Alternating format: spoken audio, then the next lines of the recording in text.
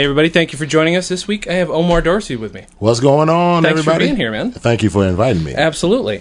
So you wanted to talk about, nobody has picked Martin Lawrence yet. Really? Yeah. So you want to do Martin Lawrence talking shit. The crazy thing about it is this. The Martin Lawrence Talking Shit album is a good album. Yeah. It is. It's not as groundbreaking as like Bicentennial Nigga. Sure. And it's not raw. Right. But what it is all the people who came after Martin, we all do Martin. Right. And so that's the reason I wanted to pick that album. Sure. When did you first hear it? When The first day it came out, probably. Yeah. I think I went and bought it at Turtles Record. Yeah? I bought the tape, the cassette tape, listened to it because I was already a Def Jam fan, and I was all in, man. That was my album. I listened to it ad nauseum. Yeah? Yeah. Wore it out. I wore it that's out. the hard part with tapes, though, too. Yeah, it is, You exactly. killed them. Yeah. So, what did you know of Martin Lawrence before you heard the album, though? I knew a lot of it. I was a Def Jam fan, like I said. I Yeah. was a fan of House Party. I was a fan of What's Happening Now. I was a fan of what was the one he did with Spike? Do the Right Thing. Right. So he was like the quintessential comedian for me. He was the first, in my opinion, hip hop comedian. Okay. Yeah. Like, you had Eddie, but Eddie was more on some Rick James type, Sure. fly, flashy type dude. Yeah. It was other comedians at the time who were hip hop type people, but they were doing it so contrived, like yo, what's up? But Martin actually lived it, Right. And the way he walked around, his whole swagger, everything about him was hip hop, and it's and he exuded it. Yeah. So that's what it was for me, man. Yeah, I mean, I'll give him this for as much as we might be used to, black people do this, white people do this. Right. He did it. It all seems natural. It's all completely natural. It is, yeah. And he picked on black people. In his black people do this, white people do that. The joke was black people overdo stuff. Right. And white people make it very simplistic. Right. You know what I'm saying? Sure.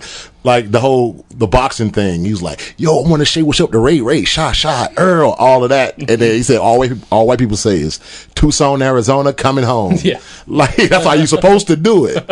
But black people want to take it all the way to the nth degree. So yeah, that was my guy. How did it specifically influence you as a comedian, though? The thing is even to this day, from that moment on to this day, I say this: anybody who's black, not anybody, most people who are black and who are actors or comedic actors or comedians, we all do a derivative of Martin Lawrence. Okay. If it's what had happened was all of that type of stuff, anything like that, it came from that album. It came from Martin specifically. Yeah. So that, and then the characters, the way he was doing Joe Jackson is just classic. But he's messing up Geraldo Rivera's name and kept calling him Alado. It's bullshit, Alado. Like that's just like that's just one of my favorite jokes on the album. Yeah. Man. So it's a lot of it. Like it's the characters that he made. The way he talks like this, man. Like I still do that. Yeah. I still do it, and I've done it from that moment. Even like on Eastbound Now. Yeah. I think there's a little bit of Martin in there too. Yeah. Yeah. That's so funny. Yeah. Was it a thing that you got to share with your friends? Were you like, did you ever make friends over comedy? Over that specific album or just period? In general, but this album first, I guess. Well, this album, I mean, I shared this with friends. We were young when this album came. We were in high school. I was driving though, so I had the tape. Okay. So we knew all the jokes. Me and my boy Terry, he's in here right now. We were just listening to it in his apartment right now. And we were saying all the jokes. We were just saying them. We were saying like it's like an NWA album or something. We just knew all the lyrics. And so all of my friends, we all had it. And we knew it all. Even when I ended up going to college, we were still listening to that album and just saying all of the jokes. And like I said, it's not like the most groundbreaking album. Sure. But it was a fun album. Yeah. Yeah. And even though it, like a lot of the album ended up being the You So Crazy movie. Oh, yeah. Right. It's still like it still just resonated with me, man. Yeah. Have you ever had a chance to meet Martin Lawrence? I haven't. I know everybody over there at Ron-Tell that. Yeah. And I haven't had a chance to meet Martin. I haven't. Not yet. It's coming though, brother. It's coming, Marty. Mart. So, were you a fan of his more mainstream stuff? I mean, the show, of his TV show? I was a huge fan of the show. One thing about Martin, for better or for worse, he has dictated black comedy sitcoms specifically, right, since the advent of the Martin Lawrence show. Yeah. Some of it's not good. Right. Some of the stuff, I don't want to specifically put anybody out there. Of course, sure. But we all know, I think we know a lot of the stuff is just not good. Right. But they're all doing Martin. Right. You know, so like we were saying, it's just so, it's just very influential. You know, and like I said, man, I use him. Yeah. You know, I use him, and I love them. I mean, I love the show a lot. I look at it now and I'm like, man, it's so slapstick. Sure. It's so slapstick, but it's fun. Yeah.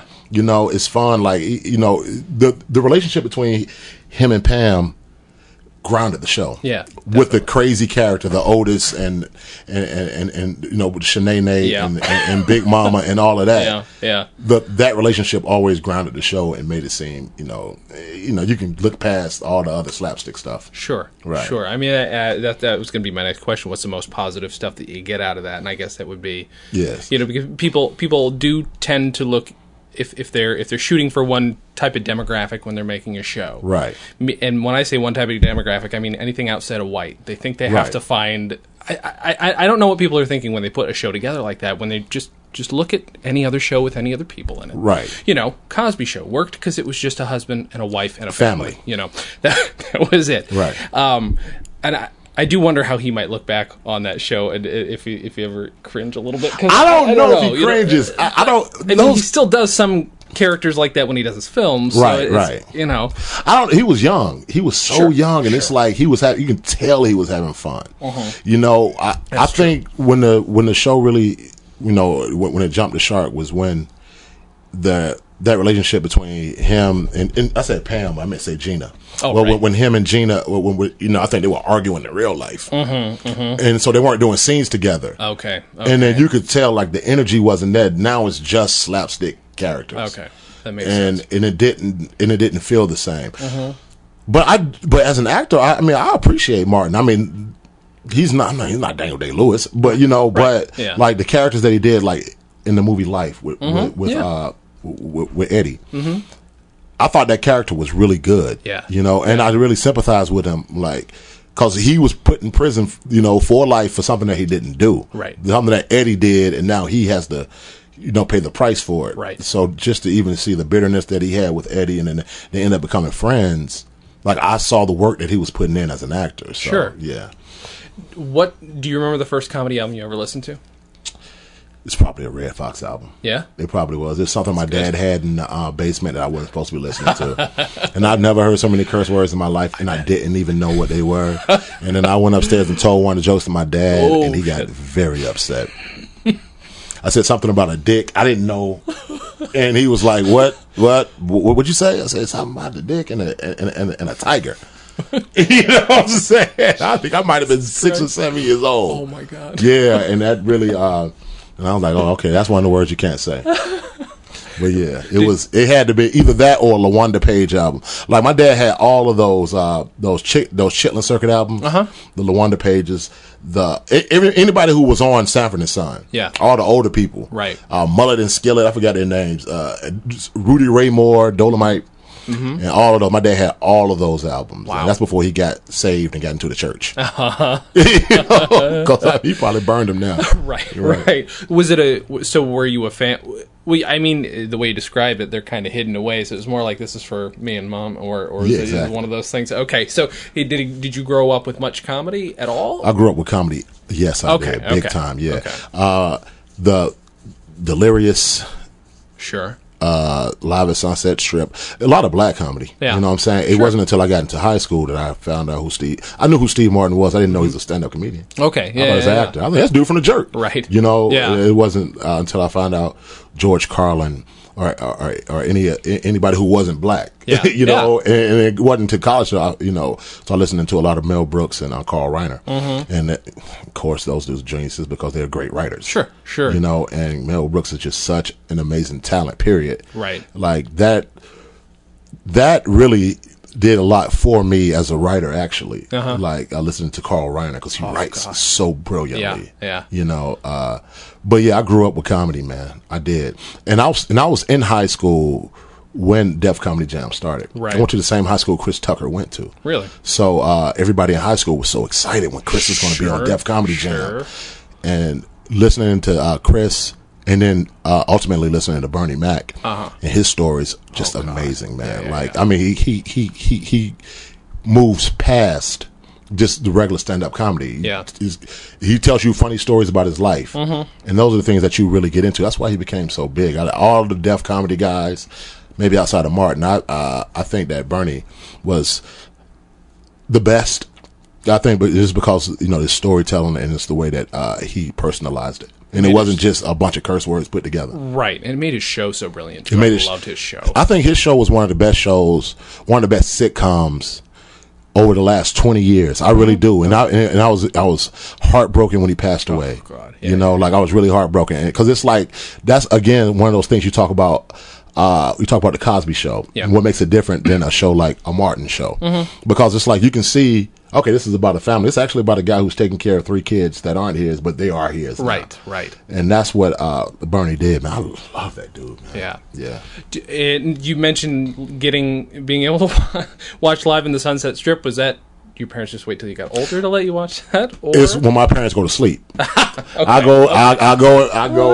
look on like the guide, or TV Guide back then. Look on TV Guide. Cinemax showing Live on Sunset Strip. Let me go ahead and catch that right quick. Oh, and that man, and once you watch like Richard Pryor, it puts everything else in perspective. Oh, it does. It does. You're like, oh, this is how you're supposed to do it. Oh, I didn't know that.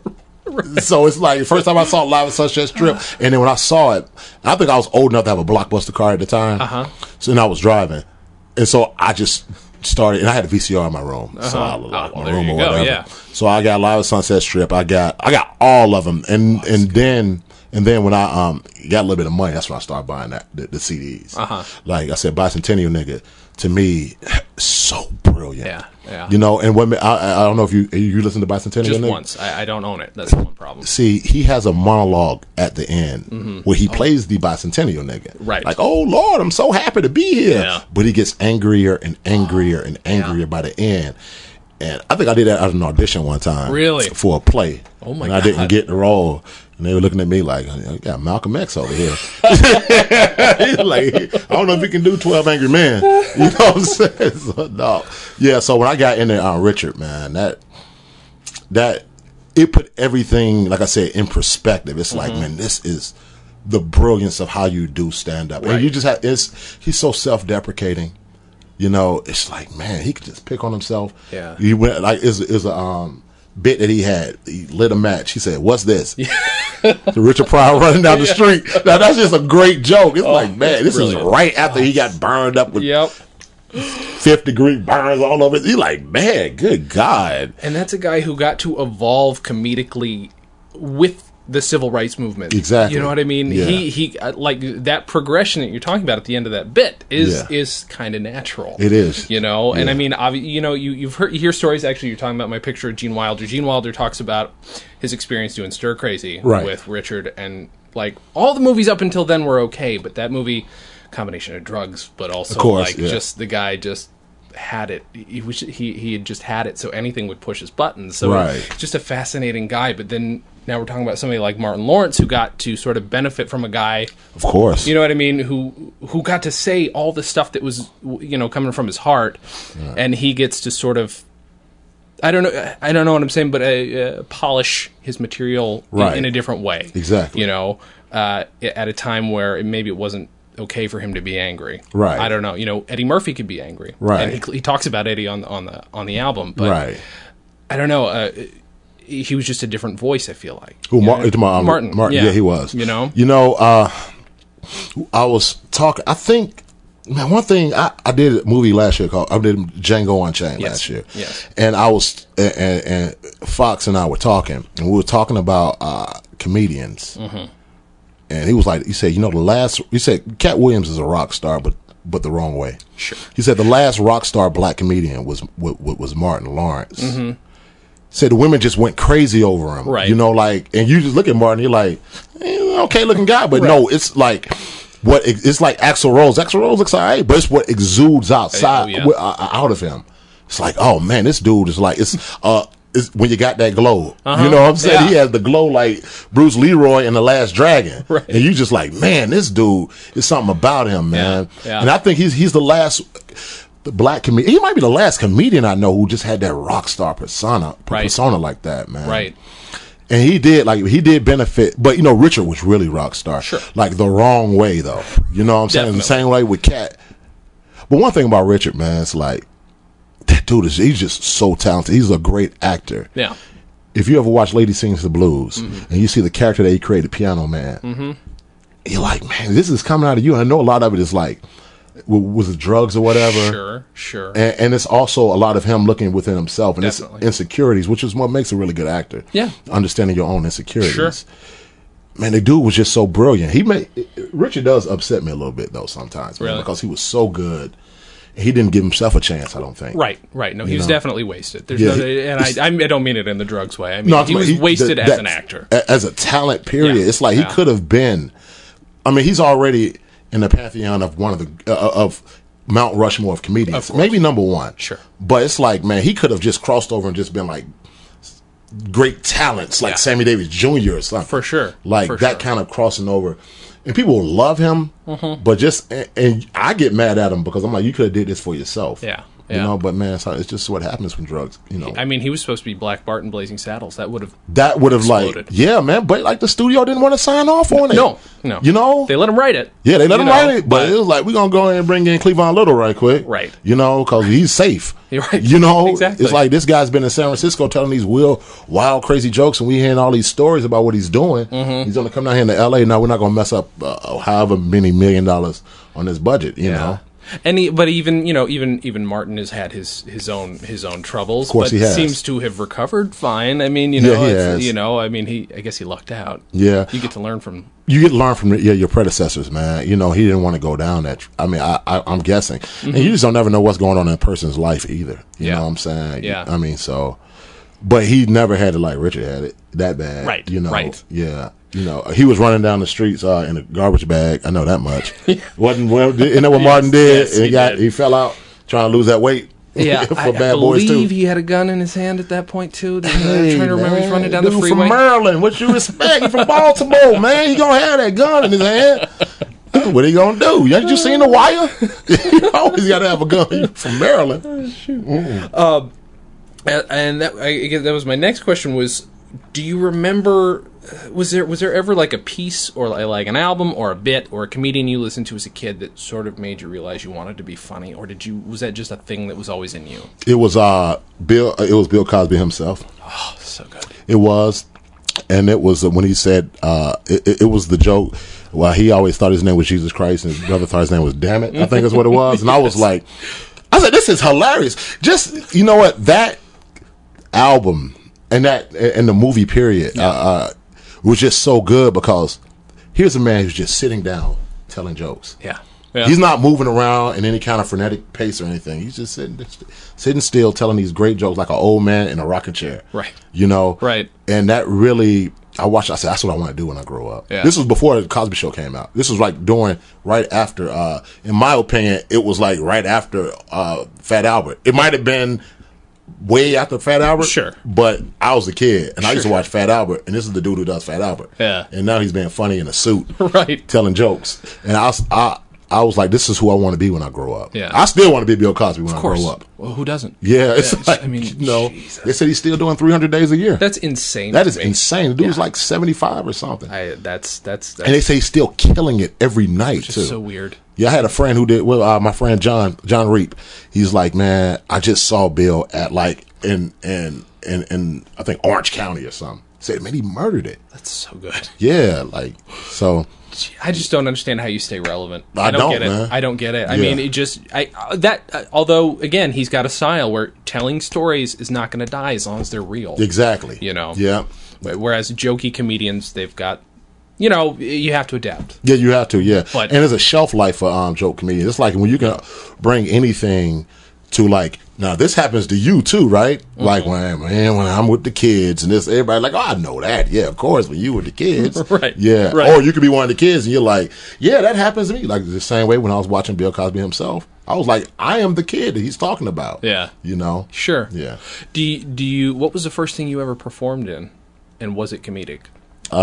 First thing I ever performed in, I don't know, man. I've been doing it for so long. My mom was a director. Okay. Was a theater director. So I think the first thing I ever performed in was a talent show.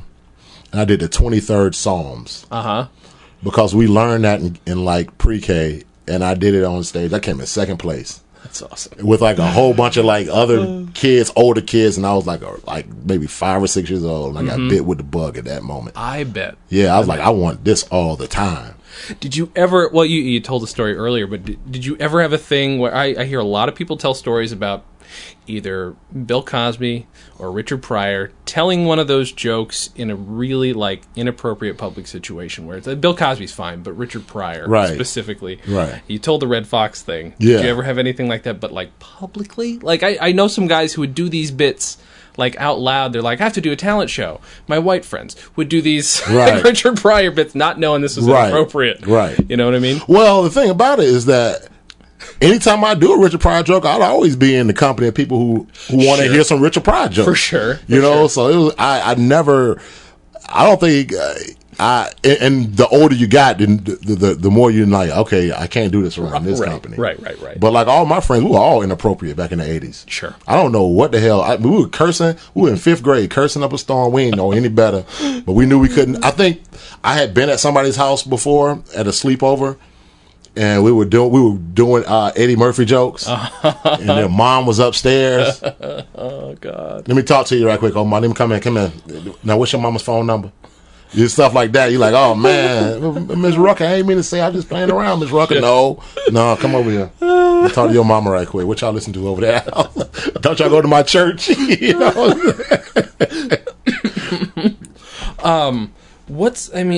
So I'm not up to date on Martin Lawrence. What's the last thing you heard him do? I know Martin is doing a show right now with Kelsey Grammer. It should be pretty good. It's about lawyers from 2 different sides. That's insane to me. And it's like, it's going, I mean, I know I think it's a great deal. It's a 1090 deal at FX. You know what I'm saying? So they're going to do 10 of them, and if it's good, they're going to do 90 of them. Wow. So I'm glad that he's doing that right now. Yeah. You know, because a lot of times what I've been noticing is like comedians, even Eddie does this too, man. They I don't want to say they go for the money grab, they go for the kid audience. Yeah. You know what I'm saying? Yeah. So when he was doing the college road trip, where he's doing a Big Mama's house, and that's fine. Sure. You know what I'm saying? Especially because his company's producing it. Yeah. But me selfishly, I want to see Martin do some ignorant shit. Right. You know what I'm saying? Yeah. I want to see Eddie Murphy do something that's like really, off the wall. Yeah. You know? Yep. So I hope that this is an FX show, so I know it won't be super crazy. Sure. But I think, closer. It'd be closer. Yeah. You know? I want to see that brother get back on stage too, man. I mean, it's a selfish thing, but I would love it. That's all right. There are a lot of people who'd like to see the same thing with Eddie. Every time we talk about an Eddie Murphy album, I just get pissed that I don't get to see him do stand-up. I know, man. You always hear rumors. Eddie says he's going to go back on the road. Well, what he said, who did he say he was? He said, I'm Charlie Chaplin now, man. I'm Charlie. He said, I'm one of the legends, so I ain't got to do that no more. Right. Yeah. Right. Oh, man. Yeah. What are you going to do? Let's see. Do you have a favorite comedy album of all time? And if this is it, it's really not my. I mean, this is the one I wanted to talk about. Sure. I mean, his Bicentennial Nigga is probably my favorite. And this was like 1976. Richard Pryor, when he was political. Sure. When he was a little bit, he was clear, not as clear as he should have been, but he wasn't as cloudy as he was probably in 78 or 80. Yeah. That album was, and a lot of Sunset Strip was really good too. Yeah. But Bicentennial Nigga is him being angry. Right. And like I said, it's that monologue at the end, and it's a lot of the jokes that he tells. I think that's the one that he does. The what's the Kubrick movie? Hal.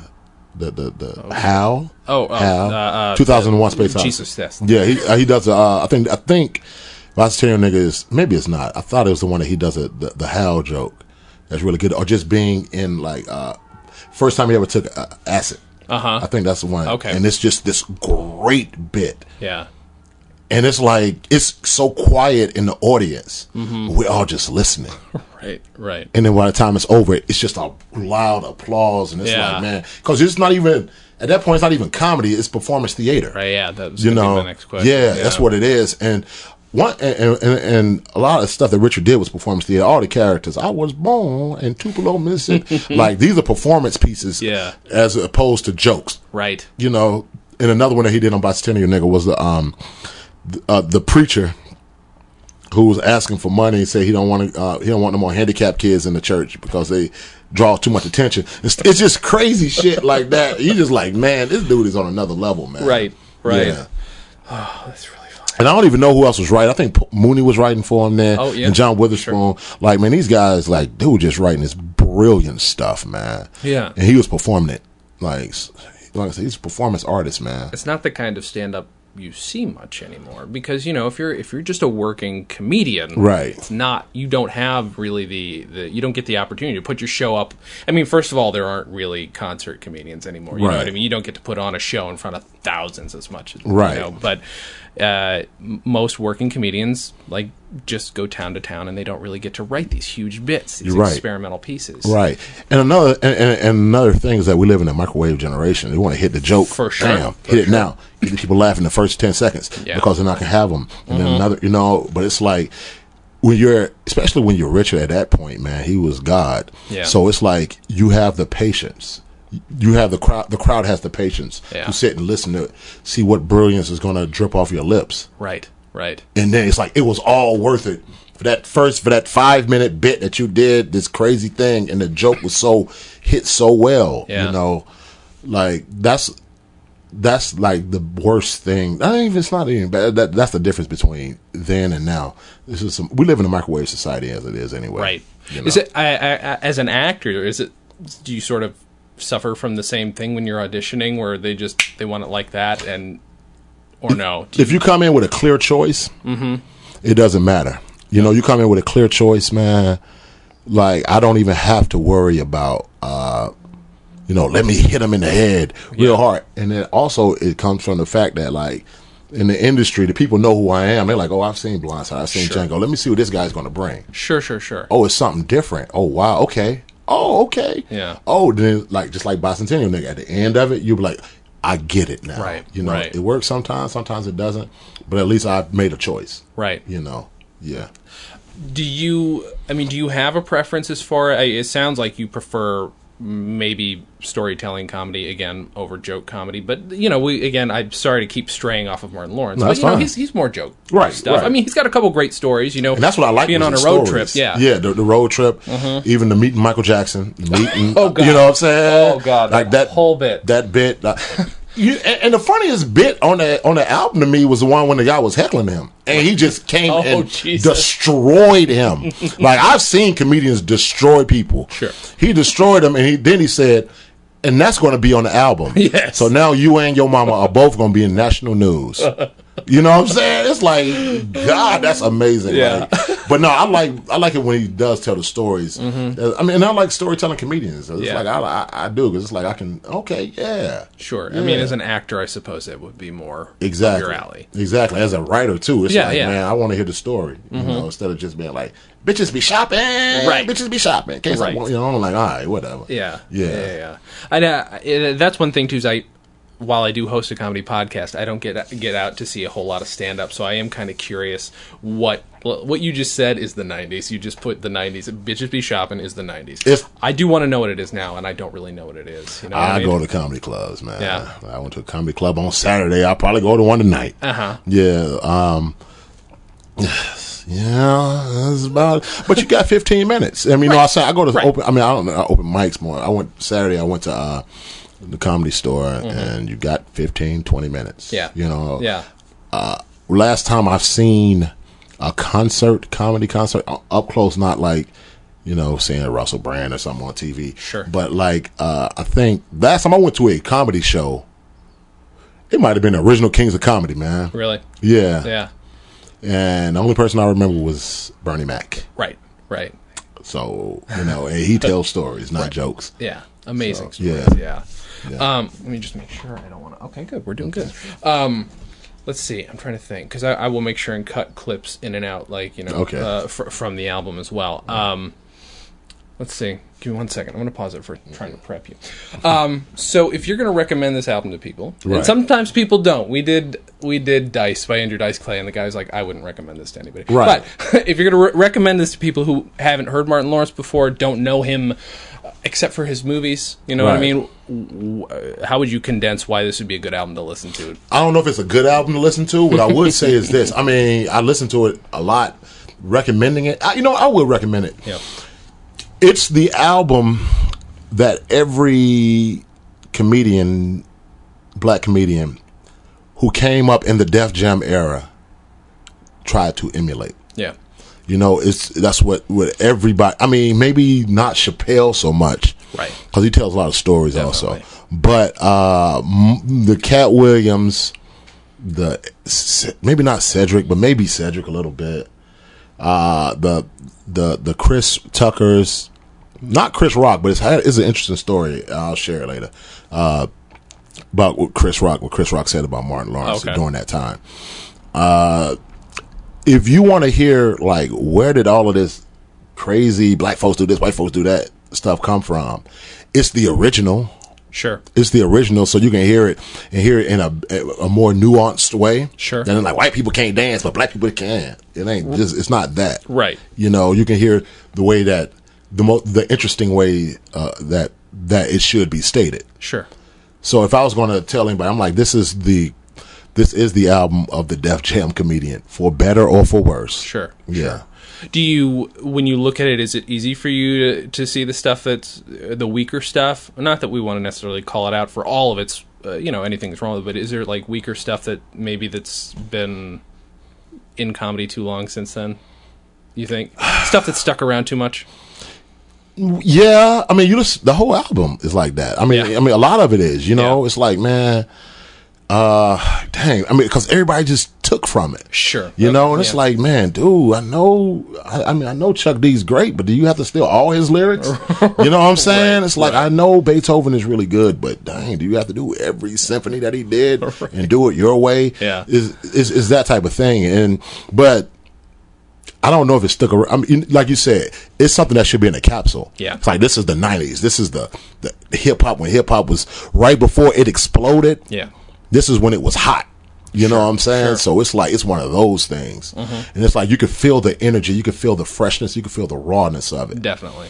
Before Def Comedy Jam got a hold of it and did whatever they're going to do with it. Right. Right. Yeah.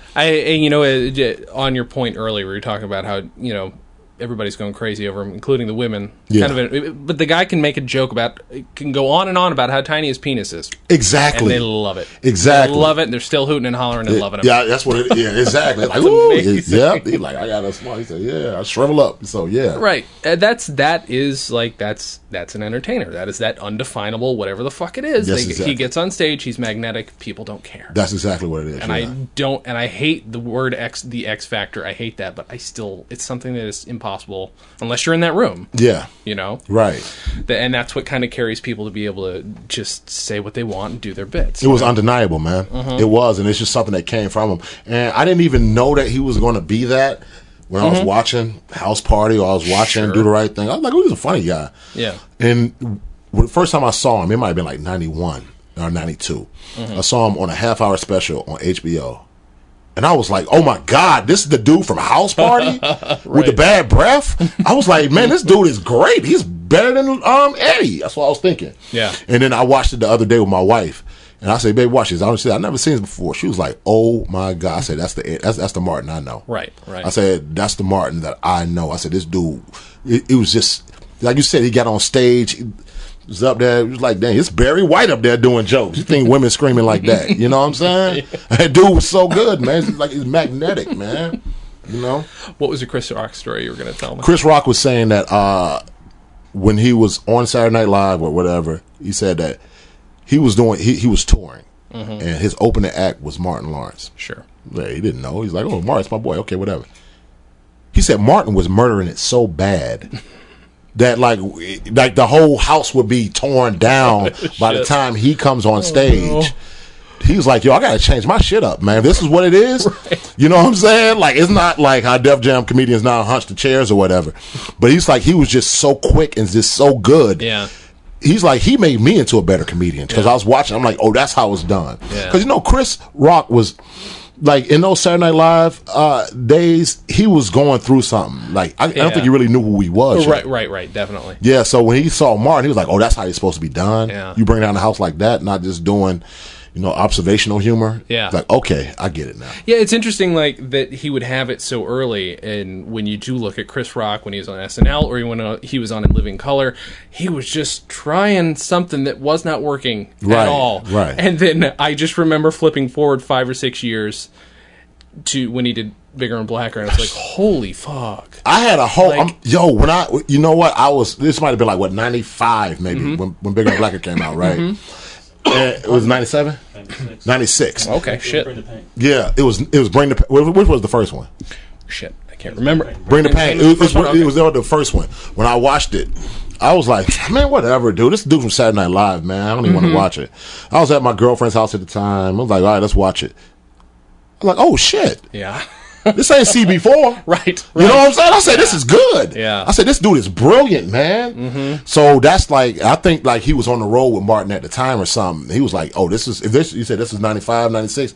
Like, Talking Shit came out in 95 and he probably recorded in 94. So he's probably been like, yo, I see how it's supposed to be done. Right. I mean, I don't know. I'm not putting words in his mouth. He did say this, too. Sure. So, yeah, like, yo, that's like, you can even see the change in his stand-up. Even you see Chris Rock back in the days when he had the Jerry curl doing stand-up on Catch a Rising Star or whatever. Like, that's a totally different dude. He came out with swag, too. He came out fresh, too. I was like, oh, man, got his teeth fixed and everything. Right. You know what I'm saying? Nice haircut, nice suit. I'm like, all right, bro, you saying Nate X no more.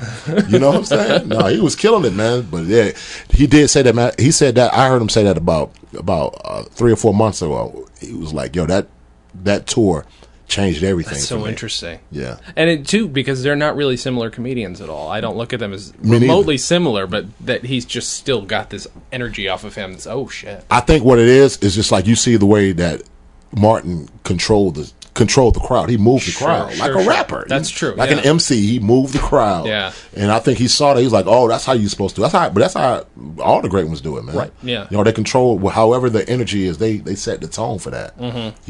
That's interesting. Yeah. Thank you so much for doing this. No problem. This has been a lot of fun, and I would absolutely love to have you come back whenever the hell you want. We'll talk about bicentennial, nigga, man. I got a whole dissertation about that. That'd be great. That'd be fun. Sure. So Eastbound and Down. Eastbound and Down every Sunday night at 10 o'clock, baby. We only got 4 more episodes left, so come on and join us, man. We wilding out on there. Dante, no.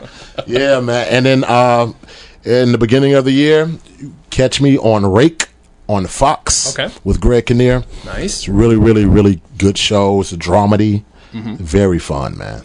Twitter, anything? Where can I find you online? You find me at Omar Dorsey on Twitter. You can find me at Mr. Dorsey on Instagram. And you can find me on It Is What It Is podcast with my boy Terry Jingles. And we wilding out on that thing, man. Awesome. Yes. Thank you so much, man. Thank you, brother. This has been a lot of fun. Everybody, thank you for listening. And as always, have a good thing.